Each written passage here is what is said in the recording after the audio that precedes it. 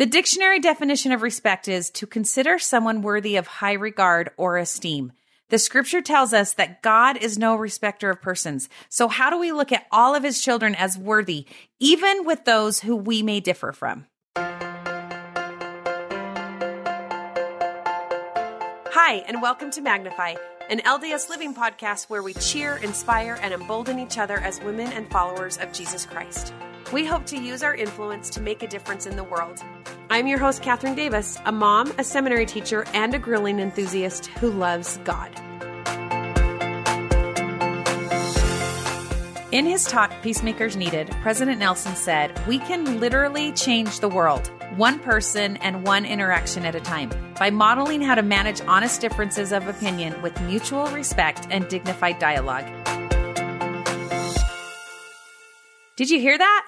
We can literally change the world. When we treat each other with respect, despite our many differences or worldviews, it creates a ripple effect of peace. To talk more about changing the world, like our prophet asked of us, I am with a previous guest and my dear friend, Emily Snyder. Well, Emily, I am so excited that you are here today and that we can have such a good discussion. I'm psyched too. I loved that our first chat was like, wait, can we be friends? And now here's an attempt again. I know. I just felt like this connection and that you were just such this amazing person that I needed in my life. And then, well, that says more about how poor your discernment is. Whatever.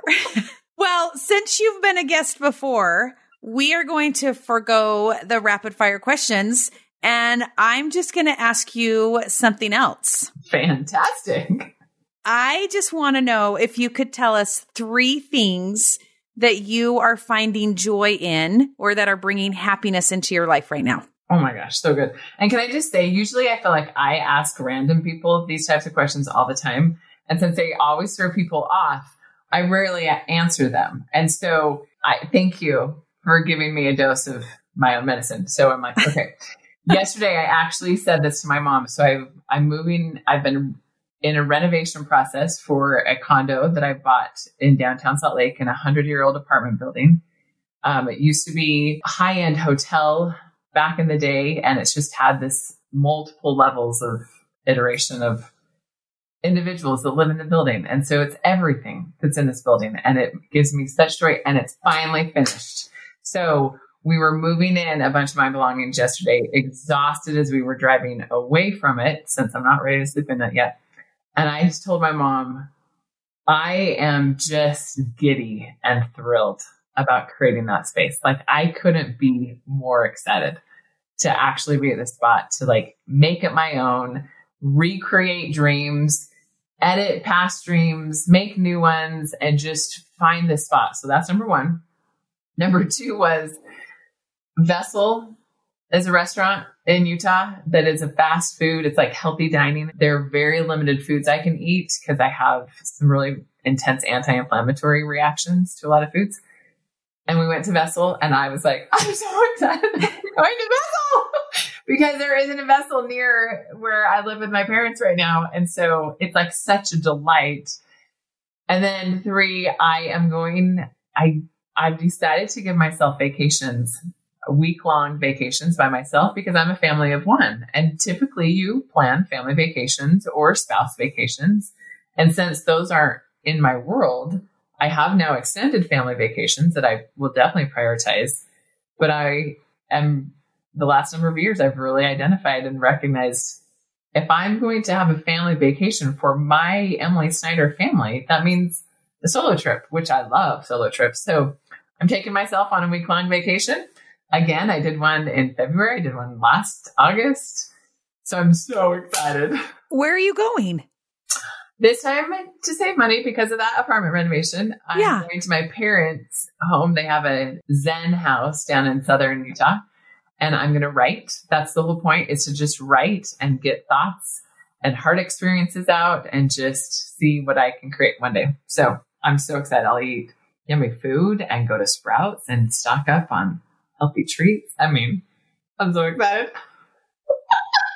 Okay, so your apartment, food, and a vacation. Yeah, I mean, Wait a second. There's nothing better. Like there's food in there. So there's that's so good. Well, Emily, you know that as a Magnify community, we've been working on becoming better at being peacemakers and diving into what that really means. And President Nelson, in his landmark address, mentioned something that I think could have been really easily overlooked by many of us. And I want to dig into that a little bit with you. He says that part of being a peacemaker is respect and learning how to respect others, ourselves, and God. I want to talk with you a little bit about respect today. But before we do, when I say that word, what is the first song that comes into your mind? R-E-S-P-C-T. Find out what it means to me. We kind of have to just get that out of our head, right? Get it out. Yeah. Okay, so what do you think respect for someone looks like, or what does that mean? Oh, there's so many thoughts that I had in thinking through this topic and conversation for today. And the very first one I thought of was the difference between respect and authority. And like, what is the differentiation? Because oftentimes I think when I get bugged and forget to respect people, it's because I'm older or I'm paying for a service. And so treat me better. Or like I've just had more experiences in a certain situation. And those are elements, I think, of authority that the Yoda figure would have, of like, he's got the wisdom, he's had the life experience, he's found success in something. Or he has the title. He's done all those things. And so maybe when I'm acting in a way where I forget the respect piece is how I might see that authority figure interacting, and it may not align to my value set, perhaps. Or when I look at myself and how I perhaps am not the most respectful in impatient moments, like maybe with a furniture company, customer service individual, when I'm frustrated and I'm like, I'm older, I'm paying, what the heck, you're just getting your paycheck. That's not respectful. That's not right. And so finding that space of like, wow, am I playing into an authority mindset that I get my way, or like, what's my end goal in the conversation? I think those with authority assume respect is a given. I assume the furniture gal that I can demand respect because I'm the paying customer. When in reality, respect is always earned. Always. In my life in general, I've just been thinking a lot about the scripture in 1 John 4:19. We love him because he first loved us. As a school teacher, I remember classes I taught in a low income school, and I had some of the sweetest, toughest battles with my students because they were in a life situation where their parents were capable or had the opportunity to be the parents sometimes. So my students, as a sixth grader, often had to be the authority figure in their home. They had to take care of themselves or their younger siblings. And so to come to then have a teacher fight them at times to be the adult in the room or to be the one, there was often this wrestle. And I remember one conversation in particular of a student making some sort of comment. And I'm sure it was in my younger teaching years where I was like, but I'm the teacher, so you have to respect me. And he's like, no, you have to earn my respect first and foremost. And you are the adult, so start it right. I'm like, you're not wrong. Wise child. Well, as a teacher too, I think that's really fascinating, especially with that scripture. He first loved us. And then we are able to respect that and understand that. And so in order to earn respect, we have to first show respect, right? Yeah. And to start the conversation and not just assume, like, it takes a lot of proactiveness. So what have you learned about respect from your working life? Like, I know that you worked with Chip and Joanna Gaines, which is something that I'm sure our Magnify community would all love to know more about. But in their manifesto, in the Magnolia Manifesto, it reads, "We believe in human kindness, knowing we are made better when we all work together." Yeah. So good. The manifesto for Magnolia is glorious. And another line in there is we believe in cartwheeling outside of our comfort zone. Oh, I love that. I know, it's such a fun visual. It talks about cartwheeling and this mindset of just a fun proactiveness that I think this in relationship to this human kindness and this respect part is it's a proactive effort to show human kindness. It's not an autopilot because there are many, many moments that we can easily not be kind. So when has someone shown you that human kindness or that respect that you were then able to emulate? I'll get my tissues. Another incredible individual that I got to work with was Clayton Christensen, who passed away in 2020. And I don't know that there will be a day that I don't talk about him without tears because he lived this in every possible way. He wrote a book called How Will I Measure My Life with two other co-authors. One of them, Clay Christensen, devoutly a member of our faith community and a member of the Church of Jesus Christ Latter-day Saints. And then a former student of his who was strongly atheist. And then another woman who was in the middle. Like she didn't not believe in God, but she didn't have a specific religion that she was dedicated to. And the whole book, the mindset takes all of his business theories, but then says, how do you measure success? And how do you measure your life? It's by the individual relationships that you have one-on-one every day. He lived that 100%. It didn't matter. As the person that got to manage the calendar of one of the most thought out business thinkers in the world, he gave equal amount of time to the gentleman in his ward that was a handyman that needed a job as he did to the CEOs or political leaders that were knocking down his door. Like every single one, the answer was, they're all the same. They all get equal amount of time, energy, and efforts. And he lived that. So me being the assistant, there's definitely the authority world. Yeah. I was the assistant. I was for the rest of the world that I worked with, when I had my title on my email saying I'm the assistant, their perception is I'm the get the laundry. I'm the go get the lunches person. For Clay, I was the vice president of operations. I was everything. So when I made a statement, it was it. And he went and did what I organized for him to go do. And he literally handed his life to me and would say, great, whatever. And then consequently, I was invited. His rule was if there was any conversation that I was interested in, the door was always open. And that meant also not just in his business life, but his family also did the same thing in their home. And I got to be the participant at so many tables at home that I had no right to be in, but they opened the door over and over and over again to be a member of the family and to join them on vacations. And anyway, so the Christensen family 100% exemplified this and showcased and let me practice hopefully what was already a piece of me, but just help me magnify as much as I possibly could. This mindset of human kindness, respect, no respecter of persons. So how have you practiced that? I like how you said practice too. Thank you. I didn't practice it very well with the furniture gal this morning, tragically. Dang it. I was so good for a while. And then I got transferred to somebody else after so many minutes. So I didn't practice that great after a half hour of trying to solve a furniture issue. By the fourth person, my respect dropped. So what do you do in those moments? Like when we totally mess up, when we look back at something and say, oh, that wasn't so great. I wish I would have done that better.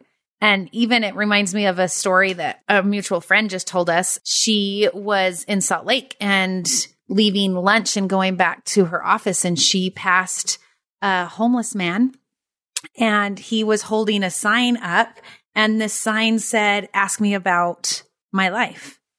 And the sign caught her attention, but it didn't stop her to ask him a question. And for weeks, she has thought about that moment. Like, I didn't do it. I should have done it. What do we do in those moments when we're not so good at it? Yeah, I don't know. I know. So it just happened this morning. So now what? Right. Well, So a couple of thoughts. I remember one time my dad asked me what I want to do with my life. And I was just like, I just want to be kind to people. And he's like, yeah, that's not a job. And I was like, but I realized that there are life details that have to happen. So our friend may have had a meeting to get back to. And then in a dream world, in a utopia land, like there would have been time she could have gotten back and said, I'm sorry, I had this moment. I'm 15, 20 minutes late because I had this really neat experience. In some worlds, that might happen, be okay periodically. Most of our lives, that's unacceptable. Like, no, we've got things to do. People are relying on us. There's work to be done. There's limited amounts of time and resources. And for me, that's where it came down to of like, I have this window of time that I have allocated to get all these pieces that I feel obligated to do, want to do, whatever, for my job, for my life, for my family. And you just took 30 of the 15 I have allotted for this moment. So like, what the heck? This isn't a hard thing. So I think it's just giving to the question of respecting self also, I think is a huge piece of respecting. Yeah. So maybe I blew it in that moment, but I'll be respectful to my child or to my mom or to my whatever, my coworker in a different way, because being on time is respectful to the other people. So like, which relationships also need the trade-offs and how am I calibrating the trade-offs of the relationships? Probably that's where I want to land in my answer.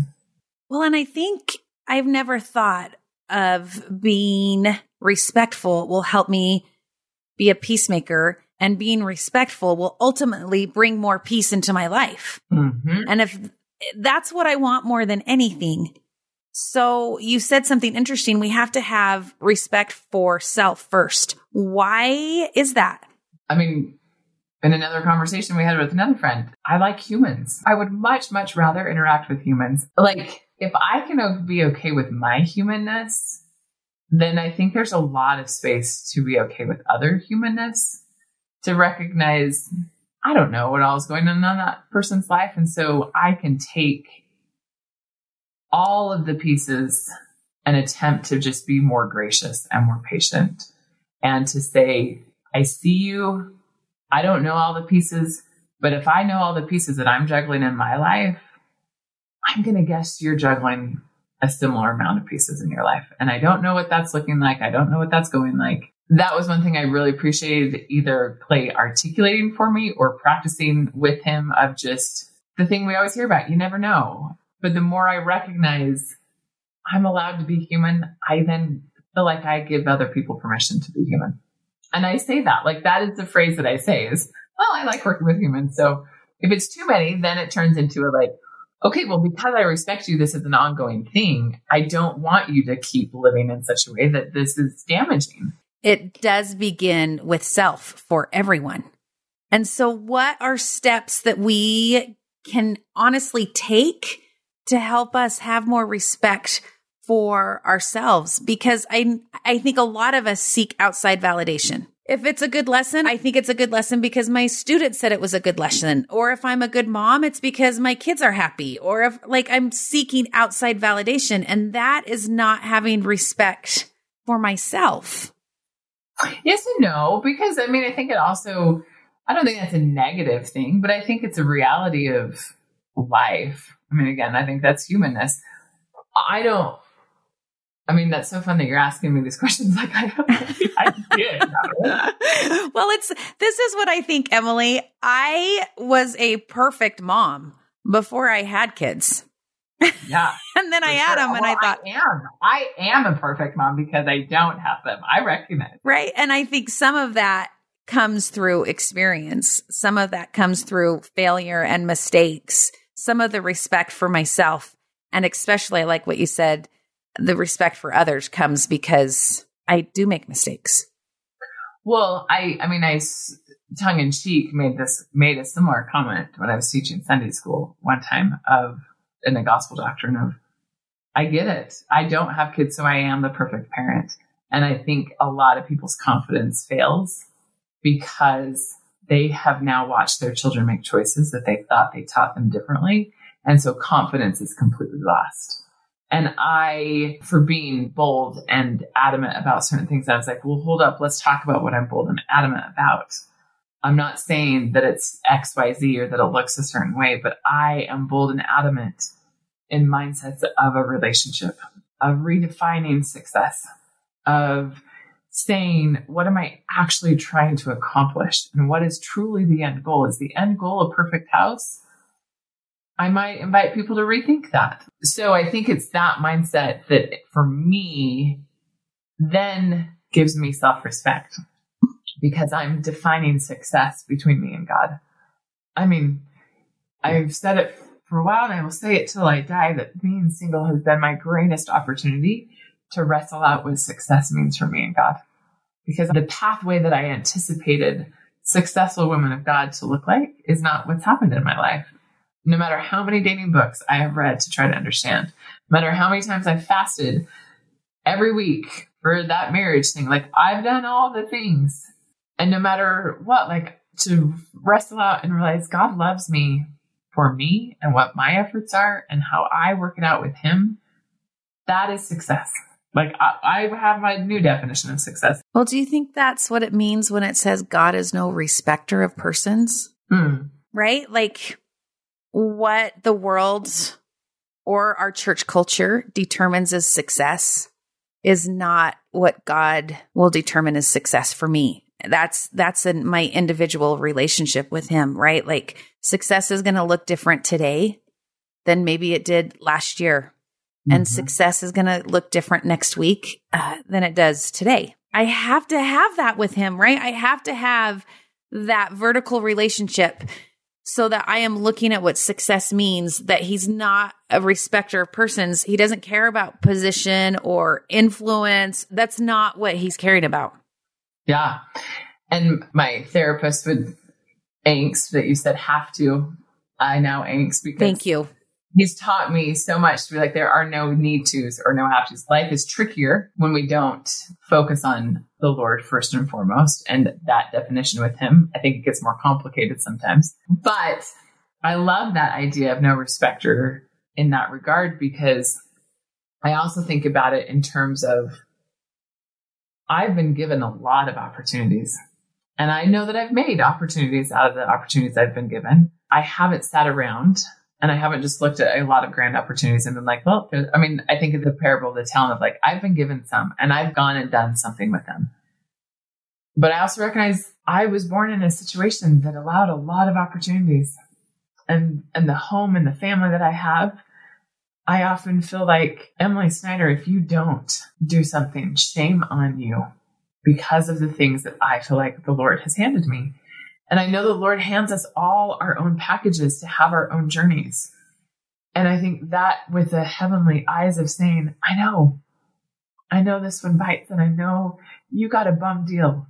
And so if that didn't work out and you didn't do X, Y, Z, so it doesn't look like the Leah Hona cover of the magazine, totally fine. Because I know what you're fighting. I know what you're dealing with. So that is not the expectation I have.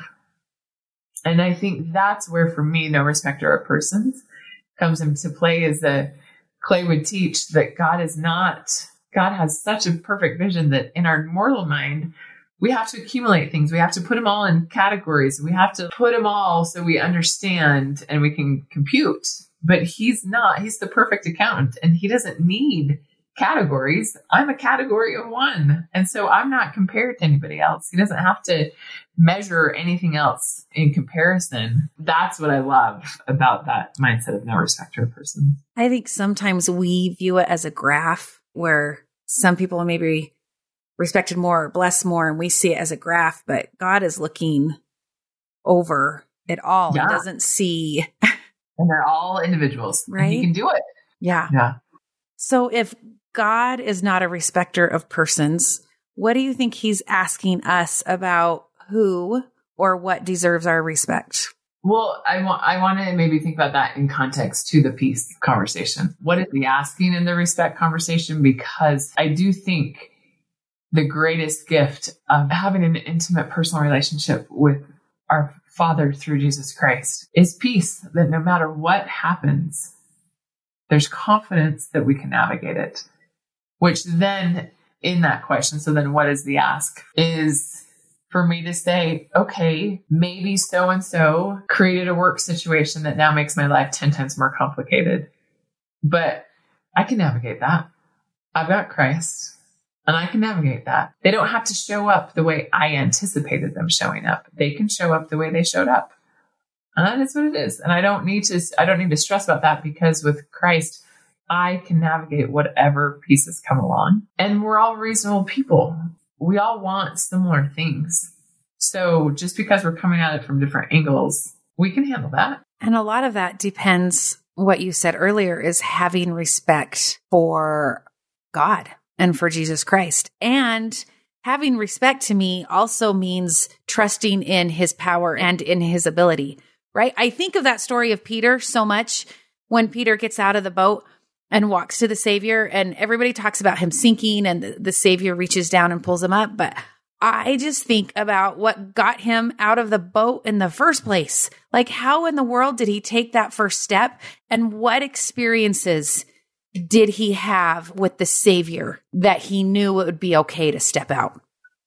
And my favorite part of it is probably a similar chain of that is he fell. Where else would I rather fall than in a spot where the Savior is instantly, intimately scooping me up and saving me? If he'd stayed on the boat, he never would have had the embrace and that one-on-one moment of failing and then being saved by the Savior. That could only happen because he failed. Because he fell and took the risk, he then had such a sacred moment with the Savior that he would have missed out on if he hadn't gotten out of the boat. So, Emily, what experiences have you had with the Savior that gives you the faith that he will help you navigate? Okay, I'm just going to use a whole box of tissues today. Thanks, Catherine. So many. And I think especially, like I said, the wrestling of being single, but then the byproduct of that is career choices. Like, I was engaged a couple times, different stories for different days. But after one of them, a dear family friend said, the world is your oyster. You can do anything. And I was like, I don't want to do anything. Like, this is what I wanted. But after I picked up the pieces and gathered them all up and then gave them to God to make that Japanese pottery and fill it with gold, like, when I finally was able to breathe again, it was like, she's not wrong. I mean, that's one of the greatest blessings of my life is the world is my oyster. I can do whatever I want. Sometimes it feels like a headache, that I'm not bound by a lot of things. It's paralyzing in an opposite way because every part of the equation is a variable for the most part for me. So I could pick up and move and live in China, and I only have me as a party of one to support. So like, there's so many things that I could do. And so that wrestle has been beautiful, realizing what is success for my life? What are the opportunities in a world where I had the vision before of what I was lacking was a spouse and children and a home and whatever. And now looking at saying, what trees did you give me? What are all the possible fruits? S. Michael Wilcox gave a talk tape once of, that tells you how. A talk tape. Like, those of the younger generations know what that is. They're like, what's a tape? Ouch. Oh my gosh. That's tragic. He had a talk tape about how shall I know about marriage and just a lot of the navigation of the marriage conversation, especially in our culture. And he compared it to the Lord and the Savior and the Father bringing Adam and Eve into the Garden of Eden and saying, we've created all of these things for you to partake of and enjoy. There's this one. Hold off. Not now. There's consequences. But everything else, go, go, go, go. Satan comes in and is like, the tree. That he only will focus them in on the thing that they can't have in the moment. And he compared it to marriage and saying, that is not the only tree. That is not the only tree. And somehow Satan has told our culture that that is the only tree. I've applied that in countless spaces of my life of being able to say, okay, this isn't what I thought I wanted. So where are the rest of my trees? Because I know he's giving me countless trees. And so those have been the moments when I've walked out of the boat, when I've tried new jobs, when I've tried new friendships, when I've tried new anything. I feel like is when I'm like, hey, as a party of one, I don't really have a backup plan. I don't have a backup when I walk into a new ward and try to make a new community. I don't have kids to rely on to be like, oh, I've got to go hide behind my kiddos and I got to get to primary. Like, it's me. There's no spouse to like be my wingman, to ask us questions. Like, it's all up to me. And so those have been some pretty beautiful moments. And then to fall, when I misstep in relationships at work, when I misstep with relationships in family, it's still all on me. There's nobody else to blame. It's not my kids' fault. It's not my spouse's. It's not my in-laws. Like, there's no one to hide behind anymore. It's just me.